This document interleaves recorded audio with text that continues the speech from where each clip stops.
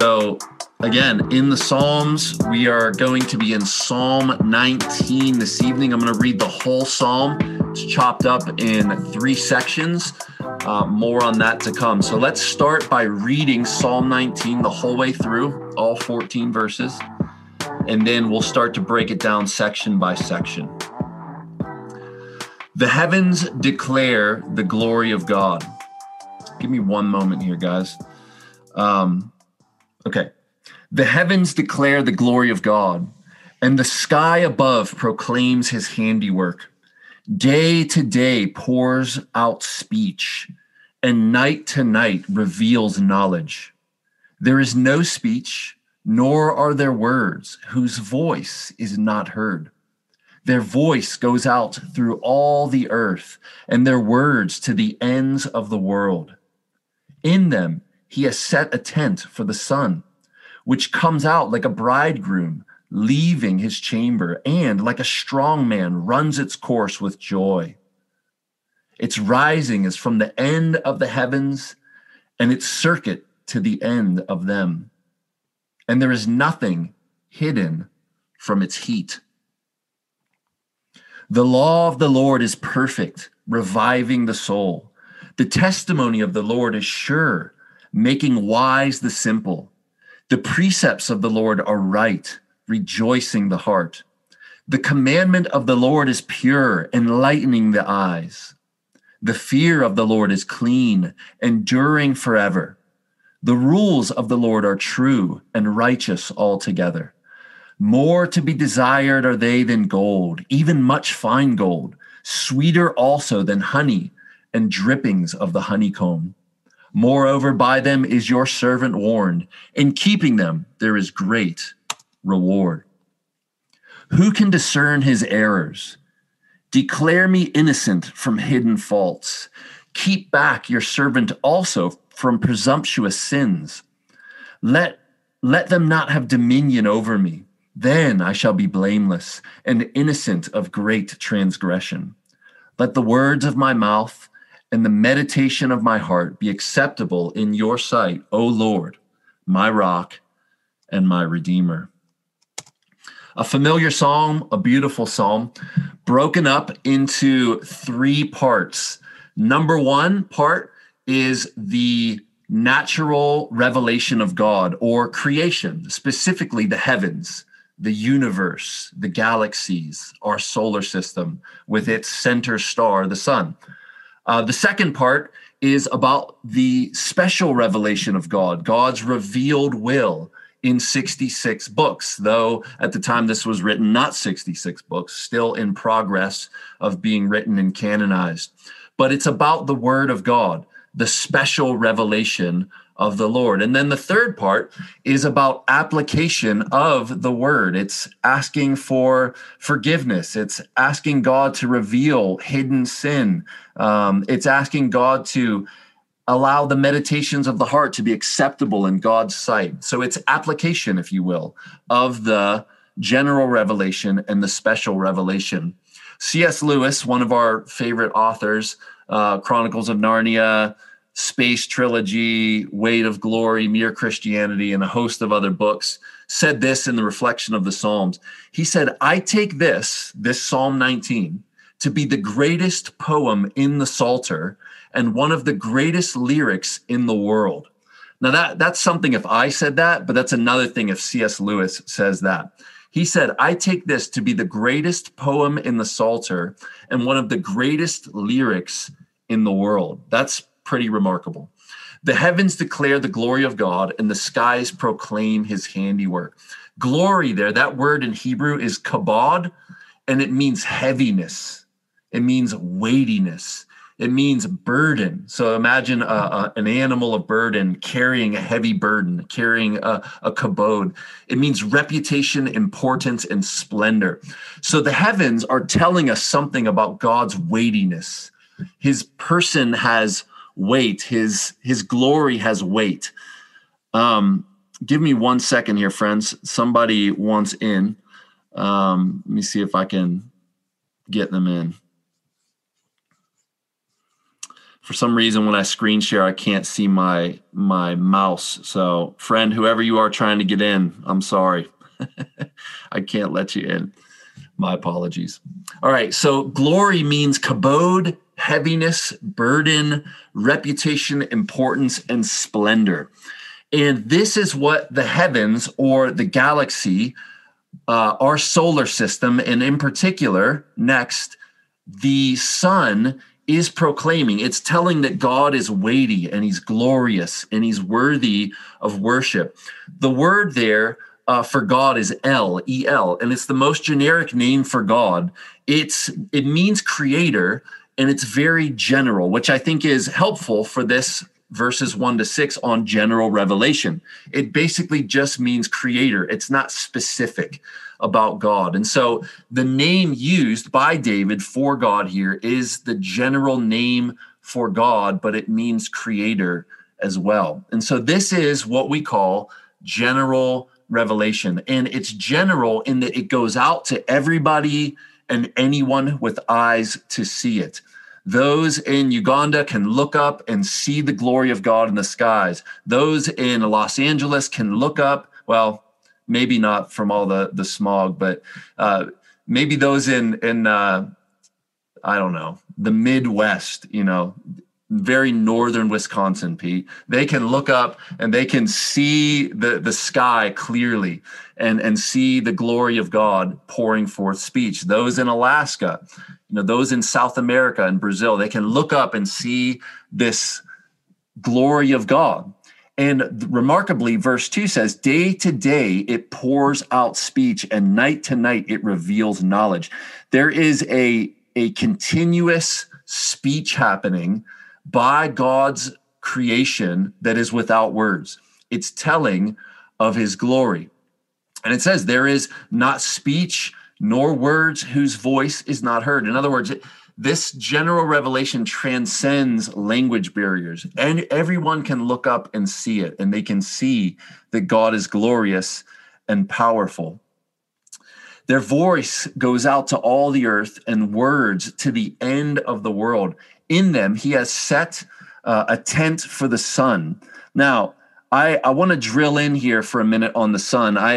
I could spend hours and hours thinking about the sun, reading about the sun, listening to YouTube videos about the sun. Here we have a few interesting sun facts that I think are very interesting. The sun alone contains 99.8 of the whole mass of the solar system. That's pretty remarkable. So our sun, which is a yellow dwarf star, not the biggest star in the universe by any means, literally takes up 99.8% of our solar system. It's pretty remarkable. If you were to fill a hollow sun with sphere Earths, round Earths, you would fit somewhere around 960,000 Earths. Now, remarkably, if you squashed the Earths and made sure there was no wasted space in the hollow sun, you could fit 1.3 million Earths inside the sun. And you can see there in that graphic, we are the third rock from the sun there. And that is a model attempting to show you how big the sun actually is. We are tiny. You could, if you squash the Earth down and you could have no air inside a hollow sun, you could fit 1.3 million Earths inside of this star. And I'll expand that in just a moment. In addition, the sun is traveling 1.36. That should say, miles per second, 136.7 miles a second, friends, not per hour, per second. And it's traveling around the Milky Way. Now, from David's perspective here, he sees the sun moving. It's traveling from the east to the west. But really what he's seeing is the earth revolving around the sun. But in addition to all of our planets in our solar system revolving around the sun, you also have the sun revolving around the Milky Way galaxy itself from the center. It would take the sun approximately 250 million years to complete orbit from the center of the Milky Way galaxy, traveling at 136.7 miles per second. That our Milky Way galaxy is massive and the sun is massive. And interestingly, for us, it takes 8 minutes for light to reach us from the sun. So it takes 8 minutes for light to come from the sun to the earth. And as some of you know, the speed of light in a vacuum is 186,282 miles per hour. Now, the reason it says in a vacuum is because when light hits any kind of particles or objects or water or dust from the atmosphere, it slows it down. This is why when you see a sunrise and the sun is coming up just at the horizon line, you see it distorted. Sometimes sunsets or sunrises, you come up over a hill and the sun looks like it's huge and you're like, that's amazing. Well, what's happening is the vision of it is, from your perspective, traveling through all kind of pollution and dust and dirt, and it's distorting the view of it. It makes it look bigger. And as it travels through all of the dust and the dirt to get to us, it changes the view of it, the vision of it. But anytime you look up and you see sunlight, you're seeing 8-minute-old sunlight. Now, the reason I think this is interesting, and let me go back to this third rock from the sun graphic here. This is so interesting because our star, the sun, is only a yellow dwarf star, and it is one of billions of other stars in the galaxy. Now, that's just the Milky Way galaxy. And some of you who've looked into this, you know that there are billions of galaxies, each themselves containing billions of stars. Let me say that again. Our Milky Way galaxy itself contains billions of stars. There are estimated billions of galaxies, each themselves containing billions of stars. Our sun alone takes up, 99.8% of our entire solar system. Now, here's the question. How big does that make you, friends? Like, think about your smallness in comparison. And it's good to think of your smallness, because one of the things that God is against is pride. We know this. The Lord detests pride. He gives grace to the humble, yet he opposes the proud. It is really helpful for you to imagine God's glory, his weightiness, remember, his heaviness, his kabod, his importance, his splendor, in comparison to you, in comparison to what he has made, the magnificence of the universe. Billions of galaxies, each themselves containing billions of stars, of which our little solar system, our star, takes up 99.8% of the mass. And you take up a very, very, very, very 0.0000000, I probably can't even say enough zeros, percentage of the mass of our little solar system. We are very small. God is saying something about his glory here in what he has made. What's he saying? He's saying, I am big, I am massive, I am glorious, I'm weighty. Let me finish this section and we'll move on. Which comes out, so this is the sun. The sun comes out like a bridegroom from his chamber. Like a strong man, it runs its course with joy. So the idea here in verse 5 is a bridegroom. It's picturing a young man ready to get married. He's coming out. He's decked out, looking good. He's got all this energy, this nervous energy. He's about to take his bride. He's about to celebrate with all the most important people in his life, and he's full of energy and vigor. Same with the strong man. Young, strong men have energy. They're ready to run. I think of toddlers in this way, or like kids under 10 years old. Naps become a thing when you hit like after 16, you start appreciating naps. But before that, man, you try to take a kid to take a nap and they'll fight you, tooth and nail to not take a nap, because the energy is just boiling out of them. So the idea here is the sun comes out day by day from David's perspective. It rises and then it sets. It rises and it sets. And it comes out with strength. It comes out with consistency. It comes out with joy. Its rising, verse 6, is from the end of the heavens, and its circuits to the end of them. There is nothing hidden from its heat. Now, you remember David was a shepherd who wrote this, and he spent many long days in the Middle Eastern sun tending to sheep. And we can imagine that David probably tried to hide from the sun often, as Jonah tried to hide from the sun under the plant that God made grow to give him a little bit of relief and shade. And so David knows probably something from experience about nothing being hidden from the sun's heat. It penetrates, it touches everything. It also is absolutely essential for life. Now, this part, I don't think David would know as clearly as we know, but without the sun's light, there's no evaporation of the water, there's no water cycle, there's no plants able to grow, there's no animals able to eat the plants, there's no filtration of the oxygen and the carbon.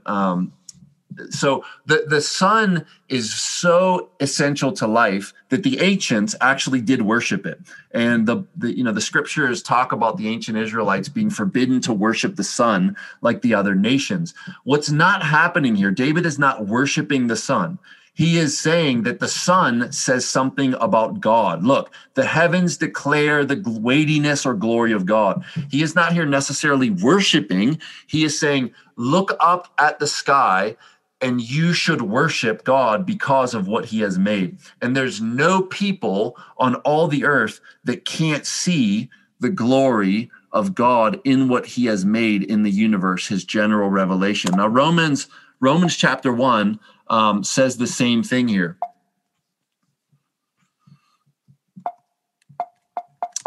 Something interesting is happening with my computer. There it goes. So Romans 1:18 to 20 says this: "For the wrath of God is revealed from heaven against all ungodliness and unrighteousness of men who by their unrighteousness suppress the truth. For what can be known about God is plain to them, because God has shown it to them. For his invisible attributes, namely," here it is, "his eternal power and divine nature, have been clearly perceived ever since the creation of the world in the things that have been made. So they are without excuse." Now, this is Paul applying what David here said in Psalm 19 to pagan peoples. What can be known about God from this general revelation is that God is powerful, his eternal power, his divine nature, which is also the word he uses for God, El, general name for God, the creator.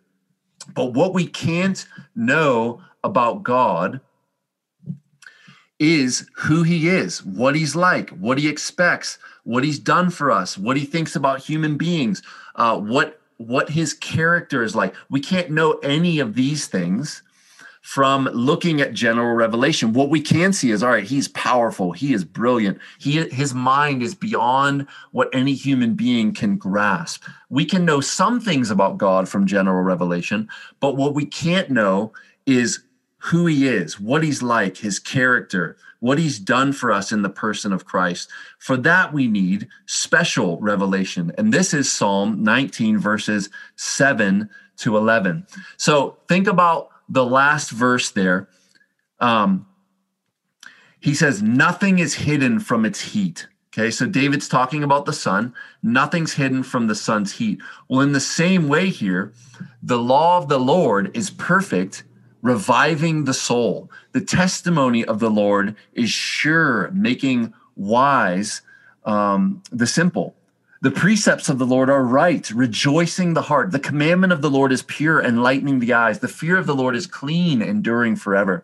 The rules of the Lord are true and righteous altogether. More to be desired are they than gold, even much fine gold, sweeter also than honey, the drippings of the honeycomb. Moreover, by them is your servant warned. In keeping them, there is great reward. Now, we know from Hebrews that the word is living and active. It's sharper than a two-edged sword. It pierces to the division of bone and marrow, soul and spirit, judging the thoughts and intents of the heart.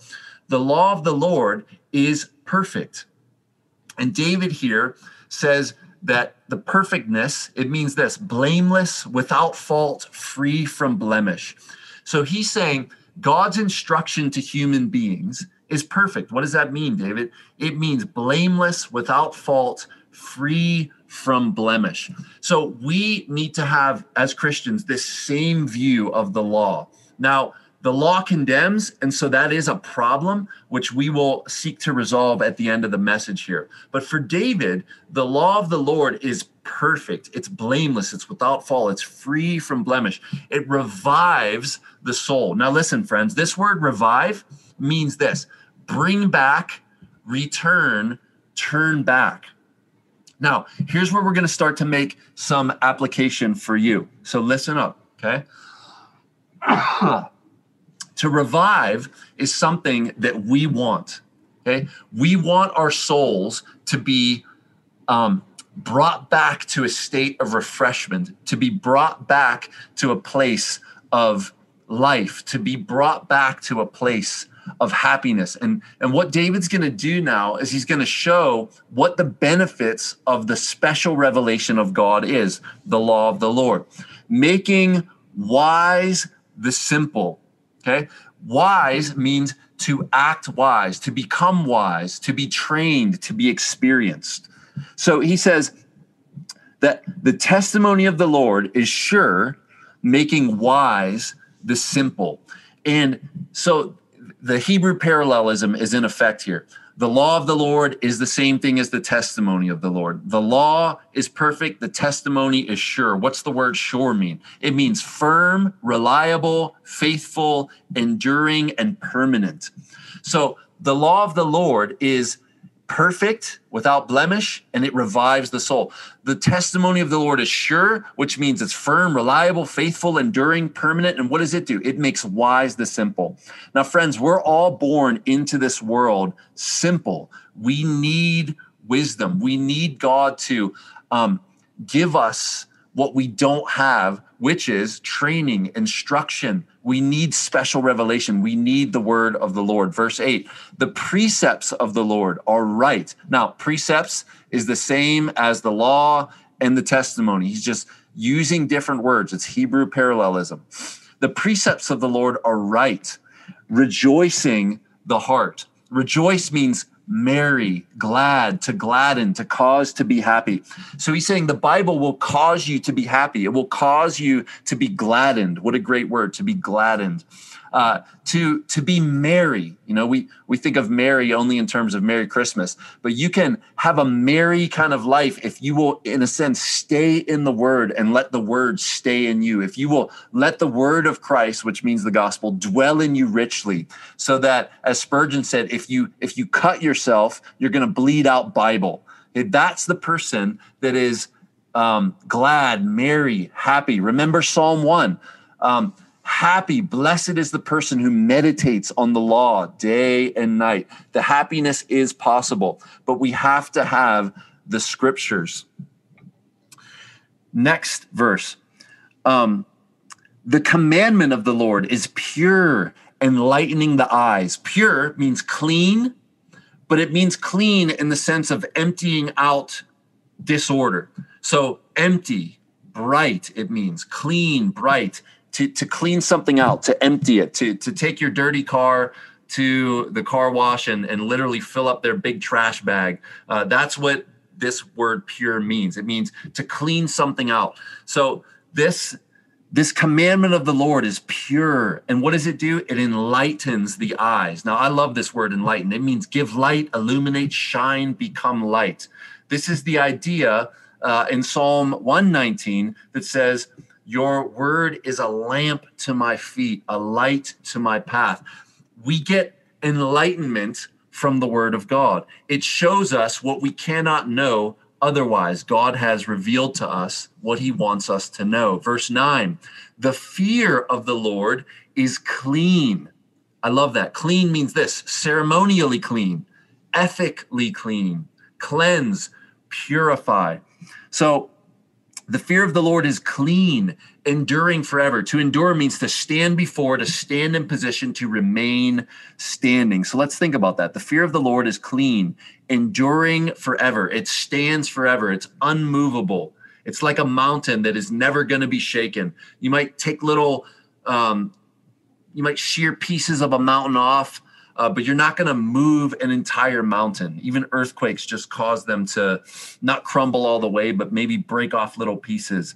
And so in this way, the enduringness of the word remains. It remains standing. It will stand for future generations. It's stood the test of 3,500 years since Moses started with Genesis. Let's continue. The rules of the Lord are true and righteous altogether. True, that word means firm, trustworthy, constancy, duration, and faithful. The rules of the Lord are true and righteous altogether. The word righteous means to be right, to be brought to justice, justified, or vindicate. So listen to the way David is just heaping praise on the revelation of God. It's clean, it's enduring, it's true, it's righteous, it's pure, it's enlightening, it revives, it's sure, it makes you wise. He's using a bunch of descriptive words to say this is what the word of God is to us.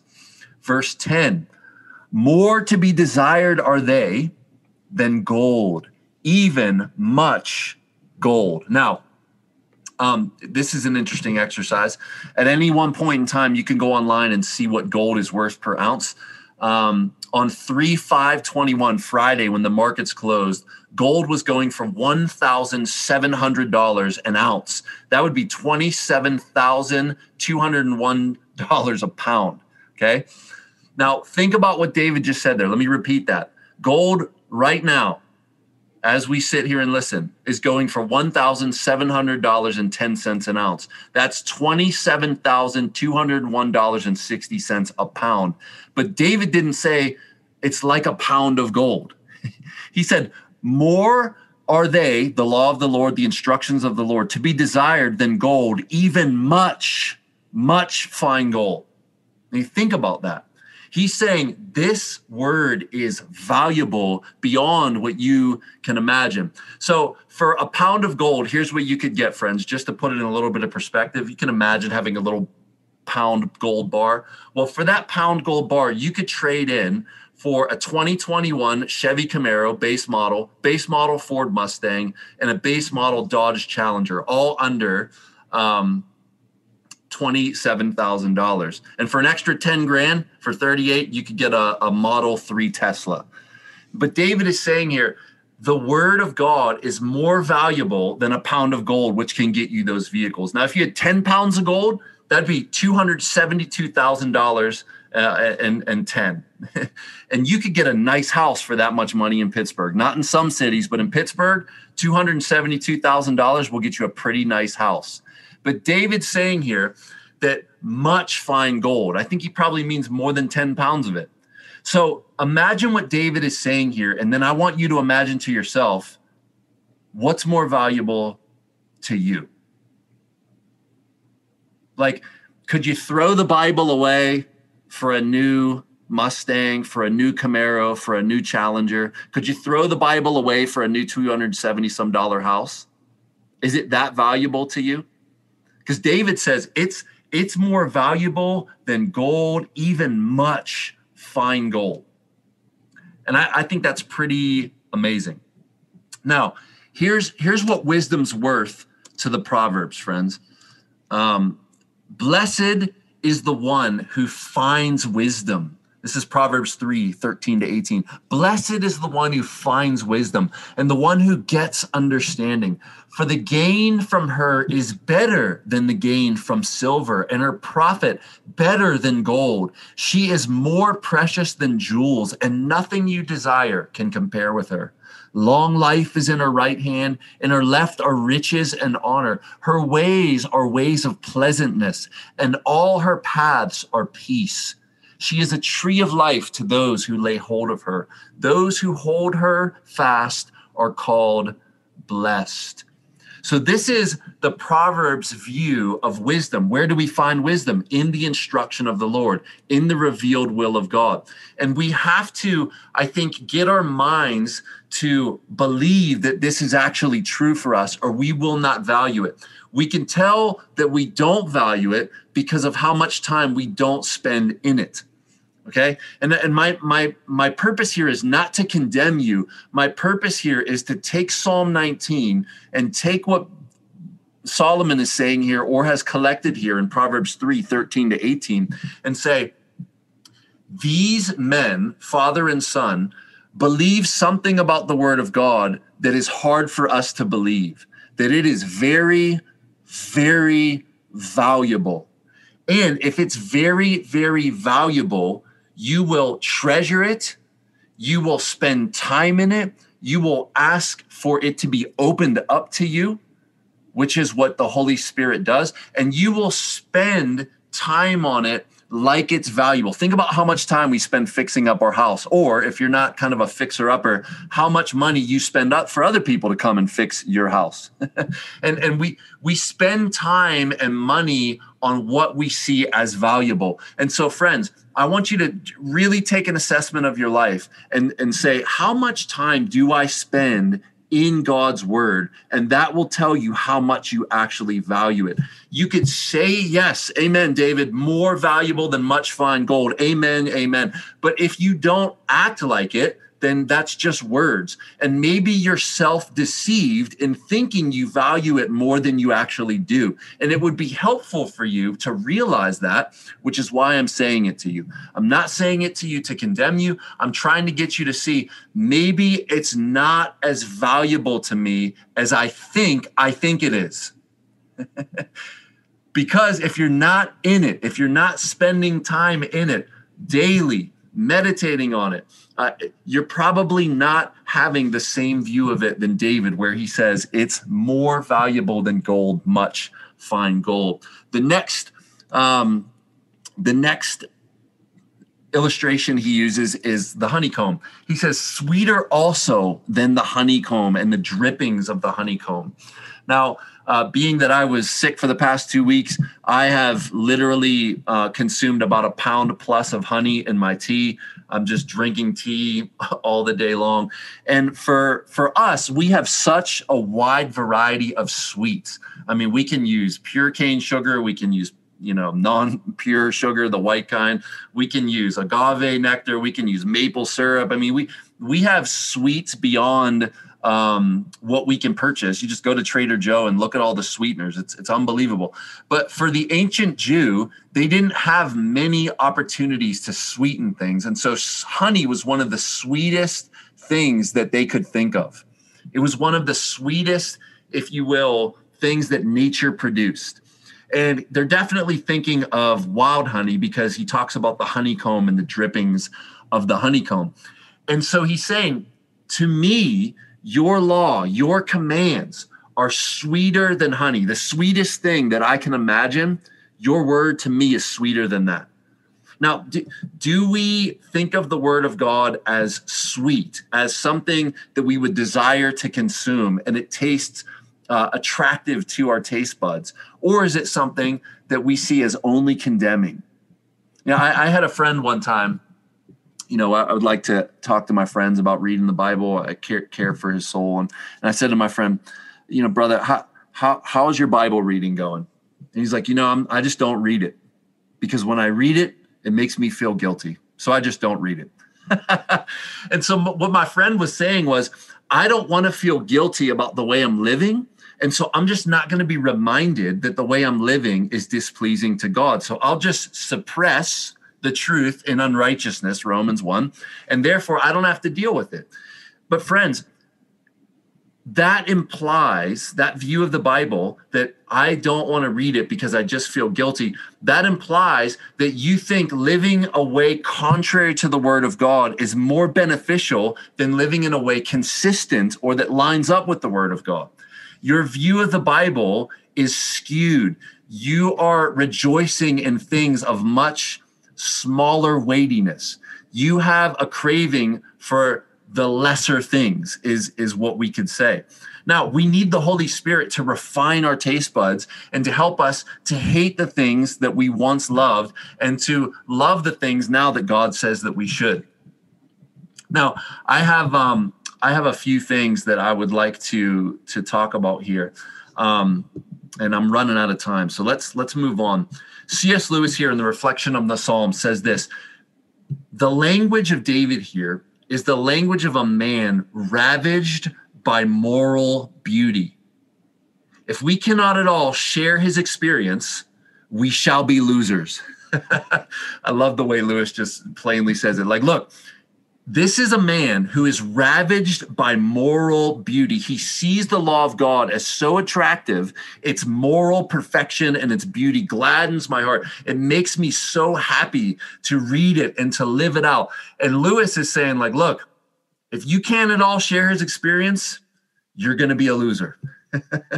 And I love that. And maybe we need to be told that so that we might begin to shift our view of the Word of God and the precepts there. So think about this. You're either on the outside of the way David's speaking here in verses 7 to 11 of Psalm 19, or you're on the inside of the way David is speaking here. So imagine yourself, someone comes to you like me and says, hey, are you a Lord of the Rings fan? And I've had various people say, absolutely not. I've tried. I just can't do it. I can't get into it. I fall asleep. Like, I just can't do it. And Star Wars? How about Star Wars? I can't do that either. I turned it on. It bores me so much. I've tried and I just can't. Well, for somebody who's on the inside of the Lord of the Rings crew or the inside of the Star Wars people, they could talk for hours about it. But for those on the outside, they would see this talk as just boring. They're like, why would you waste your time spending 4 hours on a director's, cut of this movie that just goes on and on? But just makes me want to fall asleep. You're on the outside. Okay. And I'm on the inside. I like the movies. I like Star Wars. But this is the idea here. If you're on the outside of what David is saying here, think of yourself that way.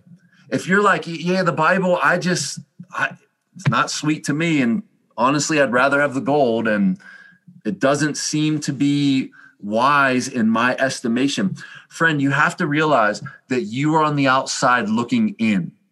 You are on the outside of the house looking through the windows, but maybe you think you're on the inside. We need God to radically change our hearts, desires, and what gives us pleasure, and to literally change our motivations so that we can speak here like David, a man, as Lewis says, ravaged by the moral beauty of God's law. If we cannot share his experience, we shall be losers. Now, you guys know Martin Luther, the German reformer. He often had language that was strong, but his strong language here is helpful at this point. Luther said this: if God told me to eat the dung off the streets, not only would I eat it, but I would know it was good for me. Classic Luther. What Luther is saying is, he knows that God is so good that what he prescribes in his will is good for him, even if at the moment it tastes bad. And surely if Luther picked up some horse crap from the street, he would not be smiling while he chewed it. But what he's saying is, if God told me to eat the dung off the streets, not only would I eat it, but I would know that it was good for me. That is a man absolutely convinced that God's word is true and helpful and beneficial and will gladden the soul. And as I look at you guys laugh, I can't help but laugh too. I'm sorry. Glad you like that one. All right, let's move on to the last section of the psalm here. One more thing before we move on to the last section. I thought this would be helpful. One of the things, and I just realized it's Roamans. That is not the correct spelling of Romans. Don't go looking for that book in your Bible. You won't find it.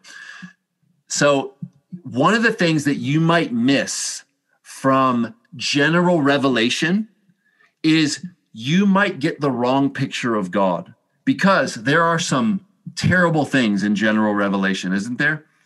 There is death by wild animals. There is death by freezing. There is death by heat.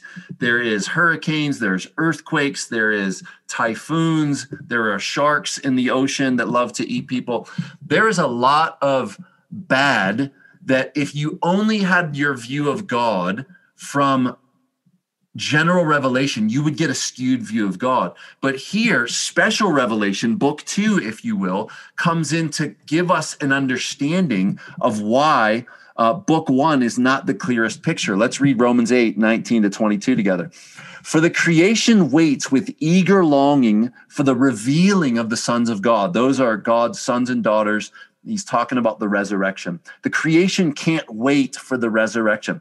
For the creation was subjected to futility, meaning meaninglessness, uselessness, frustration, not willingly, but because of him who subjected it, in hope that the creation itself will be set free from its bondage and obtain the freedom of the glory of the children of God. For we know that the whole creation has been groaning together in the pains of childbirth until now. So we know that the creation was subjected to futility by God, by curse, Genesis 3, and it is waiting to be let loose from the curse. And so we can tell from special revelation, Genesis 3, what happened to the creation. It's that we messed up and we were warned. And so God responded to our sin and cursed the ground. Thistles and thorns it will produce for you. By your sweat, you will eat bread from the earth. And now the creation itself is going to war against you. The weather, the animals, all of it. But we can't get that from general revelation. Only special. All right, let's move on now to the last section. Whoop. Sorry, guys. Try that again.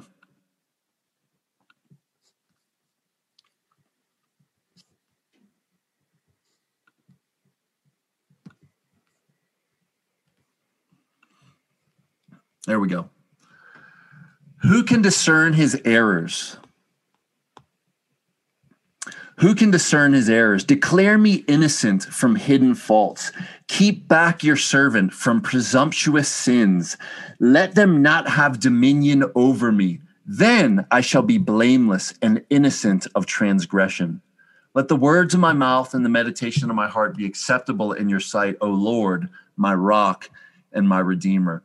Now, this is application of the general revelation, special revelation, to the soul.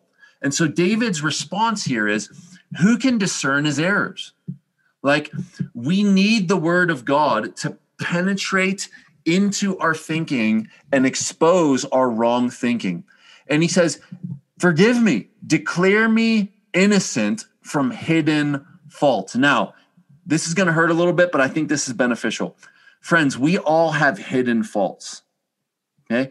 And what I mean by that is, other people can see these faults, but it's hard for you to see them. Okay? You definitely have hidden faults, hidden sins, hidden ways about you that other people can see, and they can see that it's not beneficial to them. They can see that it's not beneficial really to you. But for some reason, you, because you're in your own body and you live out of this perspective, it's hidden from you. You can't see your bad attitude. You can't see your pride. You can't see your stubbornness. You can't see your easily angered self. Or perhaps you just excuse it away. Well, it's just the way I am. Never going to change. You know, I've tried to change that and it just doesn't change. And so the gravity of it, if you will, is hidden from you.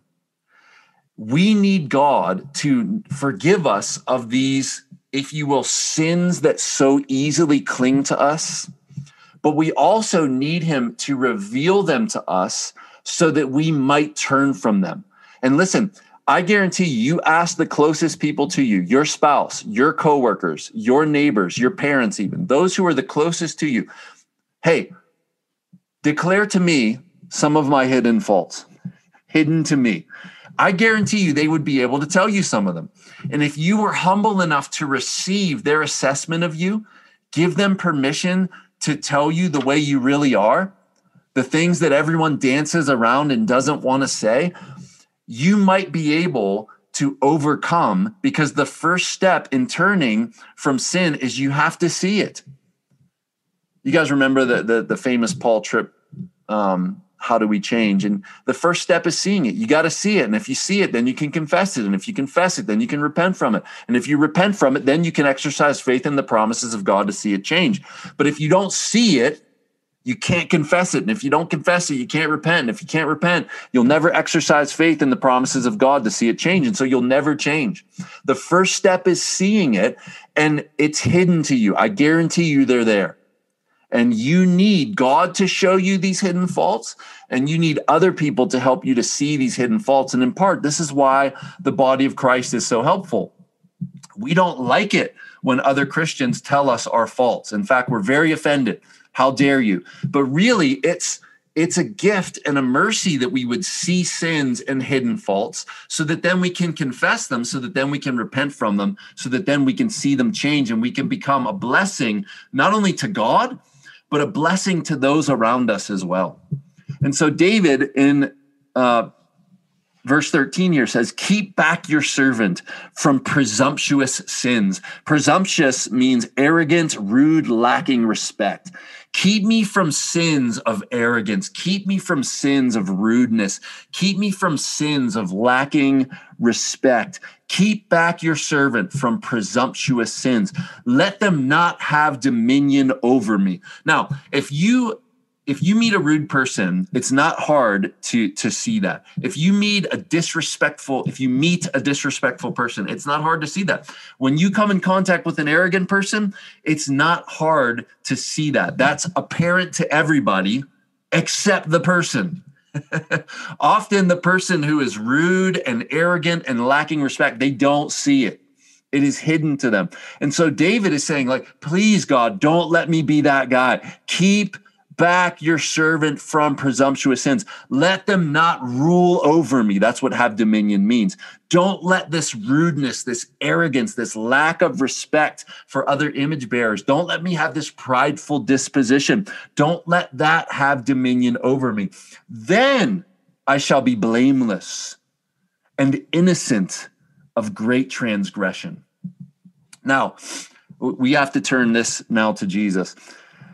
The only way that we can be innocent and free from blame, free from great transgression, is because there is only one who is blameless, innocent, and free from great transgression. It's only the Lord Jesus. And by grace, the special revelation of God, book 2, shows us what he did for us. He lived perfectly according to this law of verses 7 through 11. He loved the law with, I want to say heart, soul, mind, and strength, but really he did. He quoted it all the time. He quoted it on the cross. He quoted it to Satan. He quoted it to Pharisees. He quoted it to the disciples.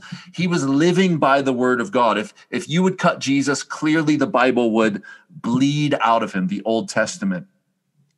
And by it, he lived his life. He is if you will, the one of he is the one who treasured the word of Psalm 19. He saw it as more precious than gold, much fine gold. He saw it as sweeter than honey. And friends, this is for us. This is how we can begin to take up a Psalm 19 and see it as for us, because Jesus lived, he was this one in our place. And he died on the cross for us not being this person. This is how you can go to the law of God and find it as beautiful and as sweet and as more valuable than gold, even though you're not able to keep it, because you know one has kept it for you and already been punished in your place for your not keeping it. And so you can say, God, forgive me for my inconsistency here when I read your word. Would you declare me innocent from hidden faults? Would you keep back your servant from presumptuous sins? Let them not have dominion over me. Then I shall be blameless and innocent of transgression. So what David didn't know is the length to which God would go to declare David actually blameless and innocent of great transgression. He would take David's sins upon him into his body on the tree. And the same is for you and I who know Jesus Christ. This is why with the perfection of Jesus on us, given to us as a gift, we can then go to the law of God and yes, see our errors, yes, see our sins highlighted, but yet still see it as sweet and beautiful and gladdening the heart. We could say, God, I see my sin here in this text. Would you forgive me? And he will. If we confess our sins, he is faithful and just to forgive us our sins and cleanse us of all unrighteousness. He wants us to say, be merciful to me, a sinner, and you will go home justified. This is what God wants. And this is the only way we can see the law of God in this sweet and beautiful way. We can see it making us wise when we are simple, only through the gospel lens.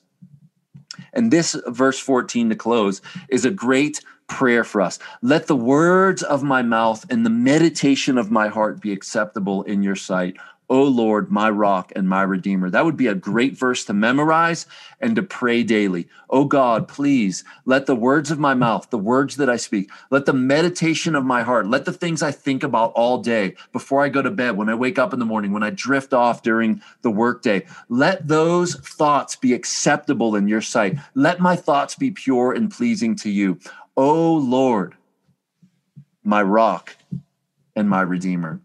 Now, what I failed to mention was that this second portion, verses 7 through 11, David uses the name of God, Yahweh. It's the God who reveals himself. He revealed himself to Moses in Exodus 3 at the bush.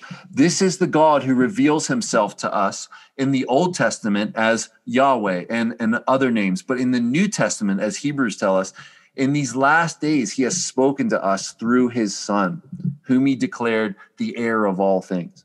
And so, friends, we have so much clarity in these 66 books, so much more clarity than David had when he wrote this Psalm 19. We have the closed canon. We have God incarnate, died on the cross for us, resurrected, ascended, and sent the Holy Spirit.